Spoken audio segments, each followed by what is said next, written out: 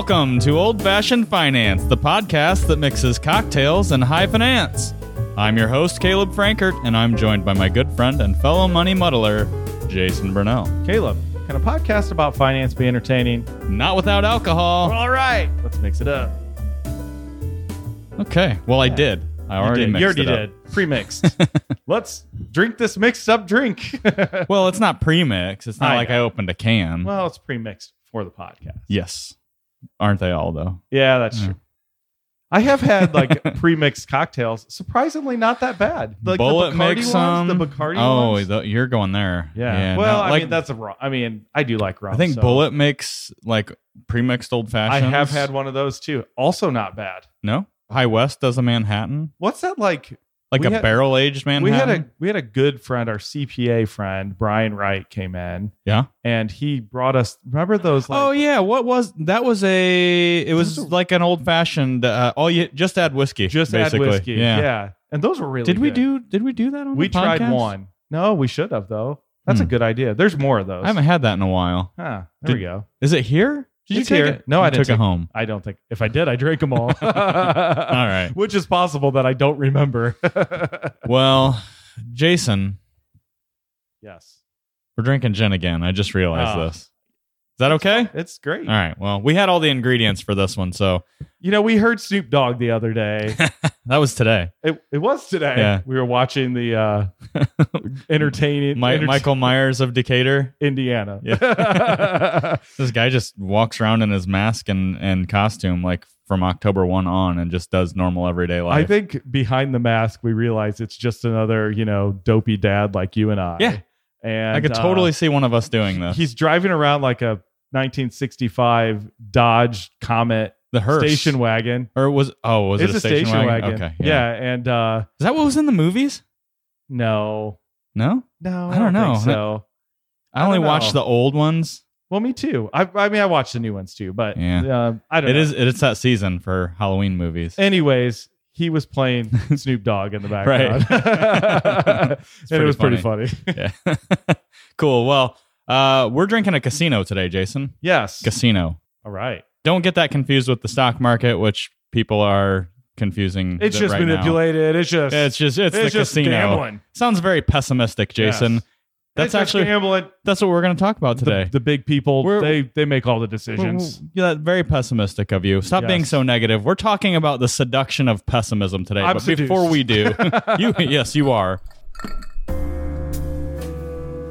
We are going to talk about the casino. This is a drink that I pulled off of OHLQ's website, actually. Interesting. I went out there to promoting drinking. well, our liquor control, yeah. I went out to their website to see, if our local beverage establishment had gotten any hard-to-find whiskeys this week. Mm-hmm. And they put out... Like we do often. Yeah, they put out like 12 fall-themed cocktails. Yeah. Somehow this was in here. I'm not sure. Looking at the ingredients, I'm not Doesn't make convinced. sense. But let's find out. What we've got here is 1.5 ounces of gin, 3/4 of an ounce of maraschino liqueur. Remember that tall Luxardo bottle? Yep. Interesting. That stuff that we don't use for much. A 1/2 ounce of lemon juice, Mm-hmm. a dash of orange bitters, Okay. garnished with a Luxardo cherry. All right. Let's try it. Cheers. It's ugly. It's because I threw the cherry in, and it's I don't know. Any clear drink to me is a martini, so it's not bad. it's not bad, but it's almost very too, lemony. It's too sweet for me. It's very lemony. Yeah. But yeah, not like the tart lemon. It's I think the Luxardo or the maraschino liqueur is Yeah. It covered it up. It is kind of martini-esque, isn't it? Yeah. And I guess preconceived notion was correct. So, It's just all right for me, dog. lemon juice, I think we just need to stop. We tried. We have used it in a tried. lot of things. I know. We And tried. you have liked it in a lot of things. I have, but So I will not stop. I don't care what you think. I mean, I could drink this. This doesn't. I'll tell you this. The reason that this falls into a fall drink category, I am not aware of that reason. I don't know why. Because it's kind of a lighter drink. It's super summery in my opinion. And gin to me is summer. Yeah. I mean, I probably drank 25 gin and tonics in May. Yeah. Now I could see like a pumpkin spice martini or something like that. But we have some of those picked out too. We're going to try some of those. We later, need to go grocery shopping. Yeah. But no, this is a summery, and it's not summery out today. Looking out the windows, I needed a little more. I needed heat from some bourbon. You know what? Why don't you grab that Hardin's Creek over there? Okay. We'll finish this quick. Yeah. I'm gonna hit the pause button. I'm not going to hit the pause button. Ugh. No, I didn't like it the second time at all. It's just okay. All right. So this was We're going to get some bourbon to warm up now. Just a little bit. I have parent-teacher conferences tonight. Oh, well, that you get. I know how bad your child is, so makes sense to me. The girl was Tuesday. Today is the boy. We'll see. Well, you might need a double then. Again, it wasn't horrible. I just it was not good the second time I drank it. I'm not for me. There we go. Bourbon, my old friend. Okay. Well, Jason, let's get into it, for crying out loud. All right.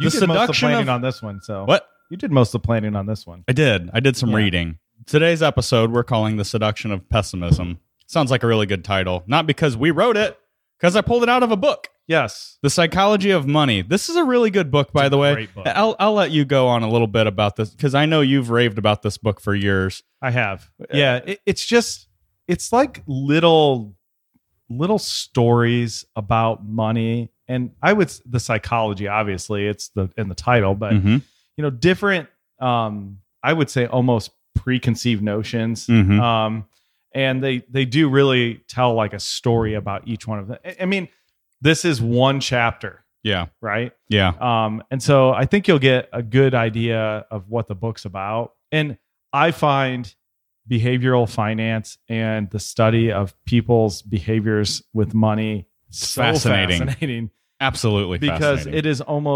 it is almost never mathematically based. Okay. Yeah. And we do some of the strangest emotional acrobatics. Acrobatics. We do a lot of things to justify our emotions, which are way off usually when it comes to money. So yeah, I mean, if you draw a map of how some of those decisions are made, I mean, there's lots of steps to get to. Well, and then I concluded 50 steps later that this is what I should do. Yeah. Yeah, this was really timely. There's a lot of pessimism out there. Here in Ohio, the weather isn't helping right now. But actually, before we walked into the podcast studio, one of our relationship managers was, I forget what she said, I'm not going to look at the market. I'm not going to look at the market. And I just jokingly, Jason and I, we came from the bank at one point. Yeah. And we have all been in those sales meetings, which concluded with, go sell something. Yeah. Ugh. I'm so glad to be away from that. It's a joke around here, though. Sometimes we will just, we'll joke with each other and say, go sell something. Yeah. So she said, I'm not going to look at the market today, blah, blah, blah. And I said, why don't you just stop being so pessimistic and go sell something? Ha ha ha. We all laughed. And then one of our other relationship managers said, she is selling something. She's selling optimism today. And I said, boy, that was the opening quote I was going to lead with on today's podcast, which is the beginning of this chapter, The Seduction of Pessimism. Here's the a quote by the author, Morgan Housel. We should probably plug that, right? Yeah. Optimism sounds like a sales pitch. Pessimism sounds like someone trying to help you. That is just so true. It is. Pessimism is very, look, now I'm going to tell you.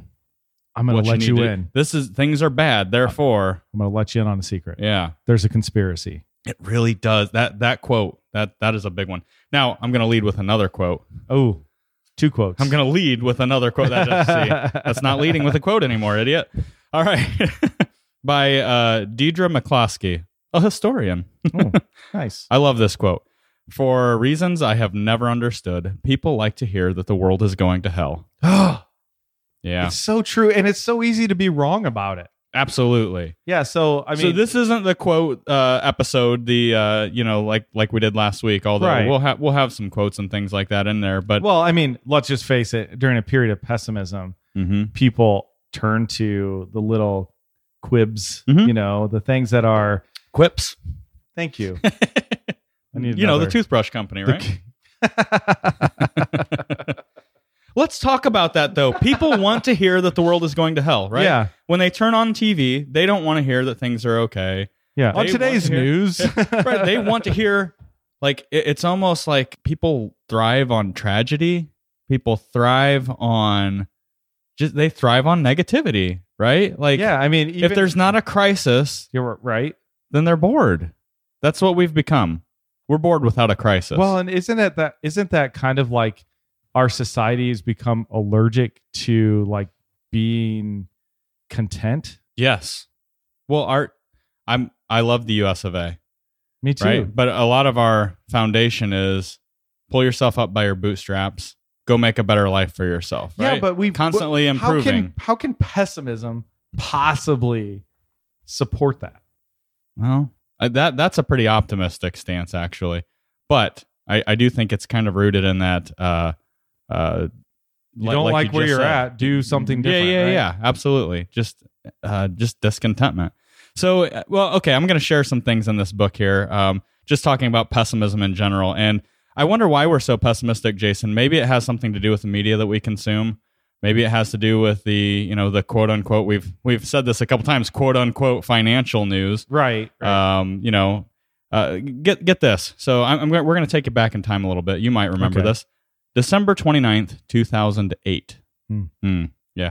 The worst year for the economy in modern history is about to close. Sure. Stock markets around the world have collapsed.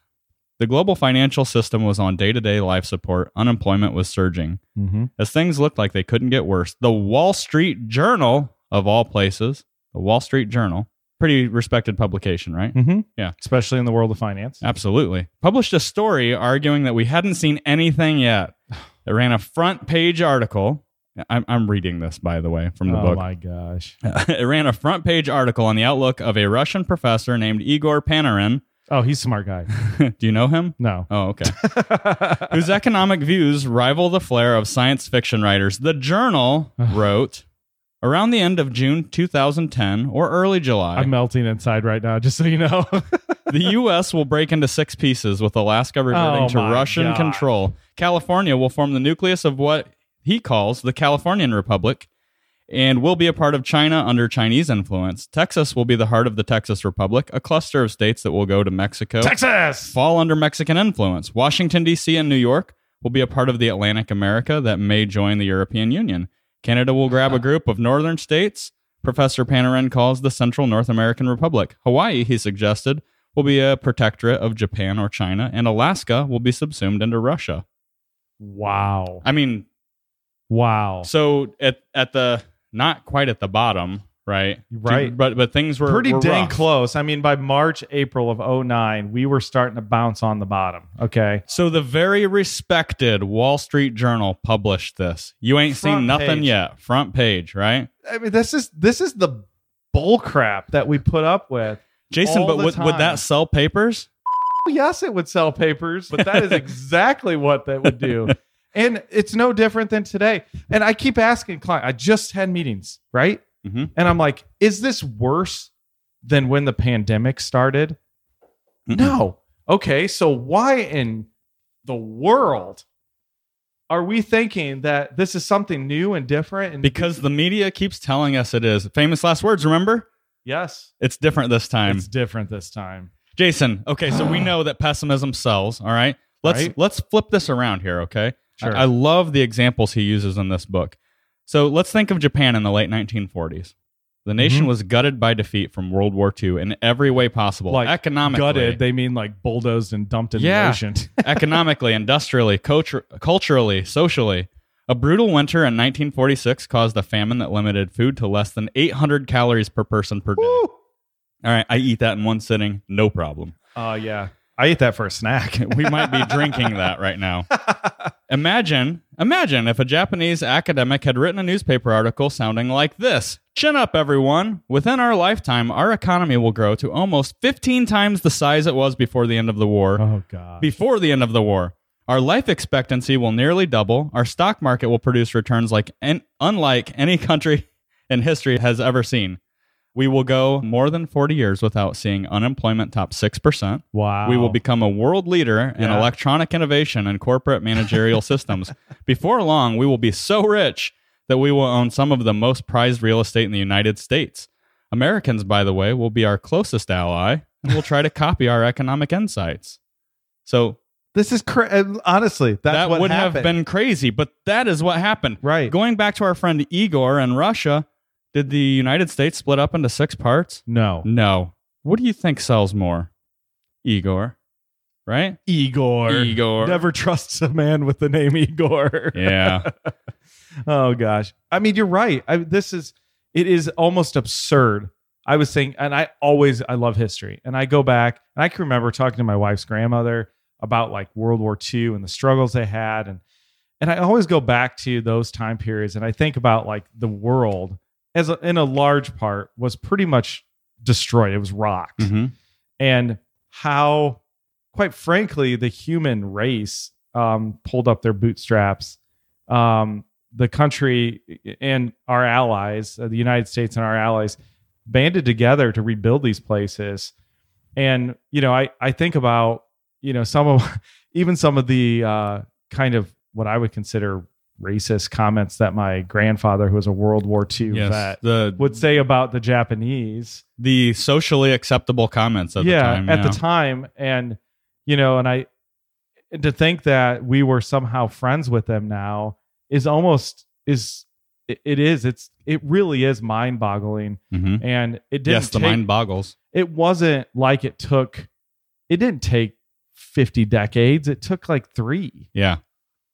Things move quickly. Innovation moves quickly. There is this mentality, Jason, and we might have even talked about this a little bit on previous podcasts, but there's this idea that optimism is equal to naivety, right? Like, well, okay, sure. Things are saying that. Let's if we did a poll of our clients and our listeners, how many people do you think would say that things are getting better in the world? It would be under 30%, I think. I think that's an understatement, probably. But let's be honest. The truth for most of you listening, for most of our clients, sure, things continue to get a little bit better. Sure do. Year over year over year, right?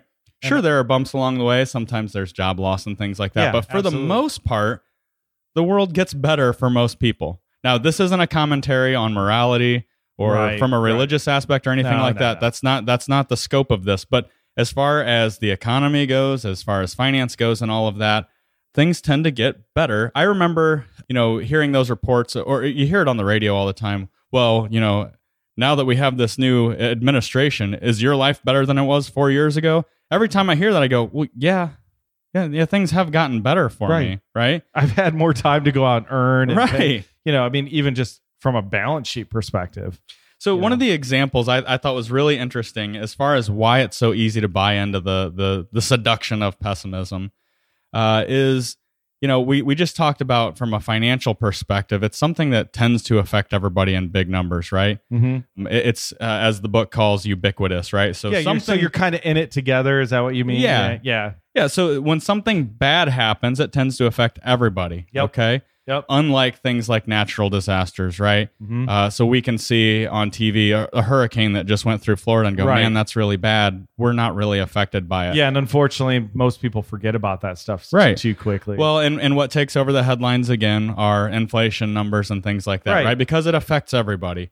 And some of the interesting points in this book, they talked about the Great Depression and how at the time of the stock market collapse, only about 2.5% of Americans owned stock in the stock market. Right, exactly. However, everybody began to act like they owned stock in the stock market. They started their economic activity slowed down because of that. Even though 2.5% were economically affected by the crash. Again, initially, I think you would. We talked about this last week in our team meetings here at Blue Jay. Like we were. Like talking about the instinct, like your natural instinct is to go and kind of put your head in the sand when the news is bad. And, during a period of time like we're in right now where things are kind of confusing, cue the Green Day song, Wake Me Up When September Ends. Definitely seemed fitting for this last September. Song. Yeah. Yeah. And so like, I think that's the wrong thing to do. Yeah. It's almost the opposite. Reaction. But when we say that, we kind of get flagged as a Pollyanna type, right? Well, but things are peachy and everything's okay. I guess it's more like reminding ourselves, and maybe that's part of this. Like, maybe so we don't get seduced, we should go through how to maybe avoid and things that we've done to avoid getting too pessimistic. Because I had it this morning. CPI measure came out. It was like you went into it. It happened this fast. CPI measures came out. Yep. The market tanked. Yep. You went into a meeting. Yep. You came out. Yep. The Dow had turned around by 1,000 points. Yep. Yeah. Why? That makes me look like a real idiot this morning. But yeah, I think that, you can take some of the reasons that it's easy to be seduced by pessimism and actually turn it into a reason for optimism. So one of the reasons that we do get seduced by pessimism is it affects everybody when it comes to finance, for the most part. Financial news tends to affect masses of people. Yep. But guess what? We're all in the same boat. Right. It's not like, well, I shouldn't say that. I was going to say it's not like your neighbor's getting way ahead and you're getting pummeled. Because there are people who... Yeah, depends on how they react. That's true. That's very true. Yeah. Jason, another reason it's easy to really just buy in on the pessimism is that people often forget how markets adapt to negative situations. One of the great examples in this book was in 2008, environmentalist Lester Brown was writing about China and how their population was growing and demanding more fossil fuels. And he said by 2030, China would need 98 million barrels a day of oil. Okay. And at that point in time, the world was producing about 85 million barrels of oil. So the idea there was, we're going to run out in no time. Right. We're going to have an oil shortage. Okay. So you look at something, a bad headline, a bad fact or statistic as a reason to be pessimistic. Right. But what did that not factor in? Okay. Exploration. We started fracking. Sure. Finding new ways Innovation. to extract oil. Right. Innovation. Right. Right. And that is what our economy is built on. Absolutely. And that's what I try to keep telling folks. Look, we're gonna have headwinds in the markets for sure. We're gonna meet resistance. There will always be companies that find ways to innovate, make money, and be better.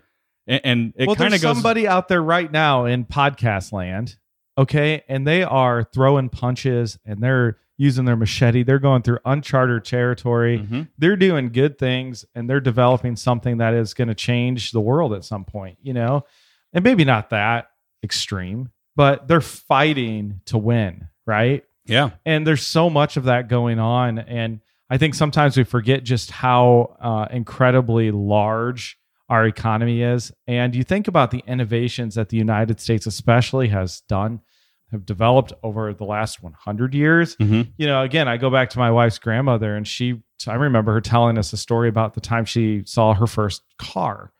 And you got to think car, electricity, flushing toilets, refrigeration, air conditioning, penicillin. I mean, like in 100 years time, there were so many points that were like, we didn't even think about, like, I get the comfort of watching 45 minutes of TikTok videos every day, it's like, so it's pretty amazing. And that's funny because that brings us to the third point that this author brings up in this book, which is that progress happens too slowly to notice, right? But setbacks happen too quickly to ignore. Okay.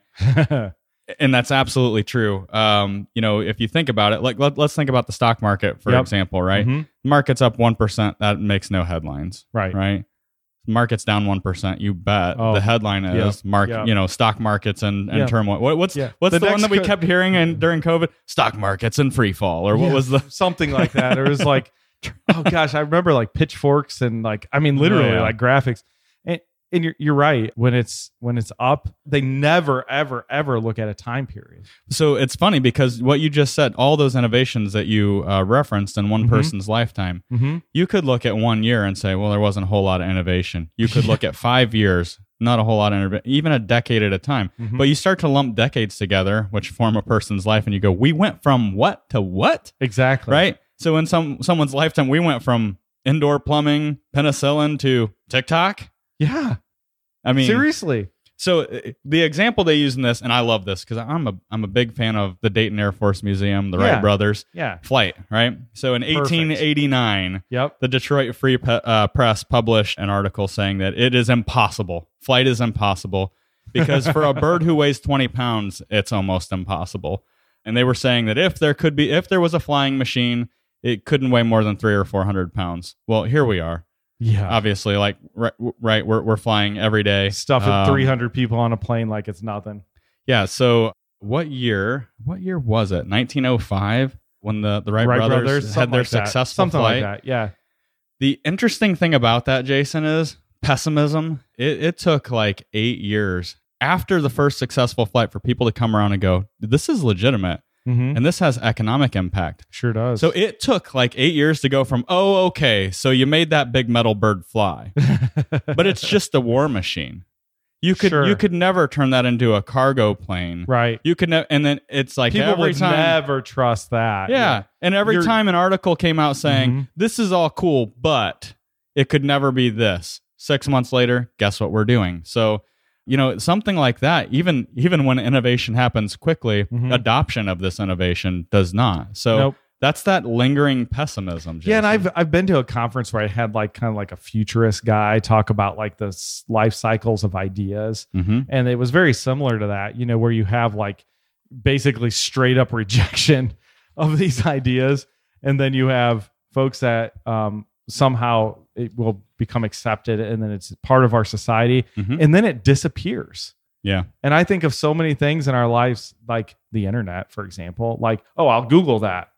I have unlimited information at my fingertips. I carry it around in my back pocket from my office to the toilet to my car, back to my, like, that's just, I got to go back. Unbelievable. My dad doesn't, I'm sure. I don't know. He does have a smartphone now, so maybe he does listen to the podcast. Yeah. Jitterbug. I want to go back and say in 2007, was it? When I told him, Dad, you need to buy Apple stock. Yeah. By the way, this is not an endorsement or anything. This is an example. I said they're working on a phone that's essentially a computer in your pocket. You can get on the internet. You can do this, that, and the other. He said, that is the dumbest thing I have ever heard in my life. Why would anybody want to do that? And most people can't even imagine life without it now. Right. I mean, you just can't. We went on a significant hiking trip this year. You're out in the wilderness, you're up high, and you forget. Like, honestly, I had my phone with me. It didn't work. But you pull it out and you're like, oh, yeah. Oh, yeah. It doesn't work right now. But there's like, I mean, before we wrap this up, I think like being optimistic, guys, it's like now is the time to reflect back in your situation and think about how much progress have I made financially in the last few years? Where's my job situation? How healthy is my family? How's my faith life? All of these things are like reminders when, this news media is just bombarding you. And just turn the doggone TV off. Yeah. Just do it. Pessimism is the easy way. Or limit it. Maybe it's I think of the day or something, right? The path of least resistance. I think that, and I am a cynical person at heart. A lot of times, you are. I have a tendency to say, "Oh man, you live in Disney World and nothing's ever wrong. You're naive." No, you know what? I think that quite frankly, pessimism is the easy route. Sure. Optimism is the hard way. But I'll wrap it up with another quote that I don't know who said. I think it might have been Warren. Gains in the stock market are permanent. Pullbacks are temporary. And then I'll go back to mine. If we don't recover from this one, it'll be the first one ever. Right. That's a good point. All right, Jason. That was fun. Was good. This is a great book, by the way. The Psychology of Money by Morgan Housel. I could see dipping back into this, Jason, and doing a couple more chapters. In fact, I almost bought cases of this book with a bookmark in chapter 17. Yeah. The Seduction of Pessimism, and sending these to my clients. It's a seduction. There's no doubt about it. Yeah. Rise above. Wake up, people. Well, thanks for having a drink with us this week, folks. It is time to close out the tab. If you have a question or a topic you want addressed on the Old Fashioned Finance podcast, be sure to email us at podcast@bluejfg.com. We'd love to hear from you. Don't forget to share the show with someone you love or just someone who needs a little money muddling themselves. You can stay up to date with the latest action by following us on Facebook. Old Fashioned Finance is brought to you by Blue Jay Financial Group. That's bluejfg.com and produced by Podastery Studios. We've been your hosts, Caleb and Jason. Cheers. Yeah. I just tried this again. That's awful. It's okay. Bourbon's better.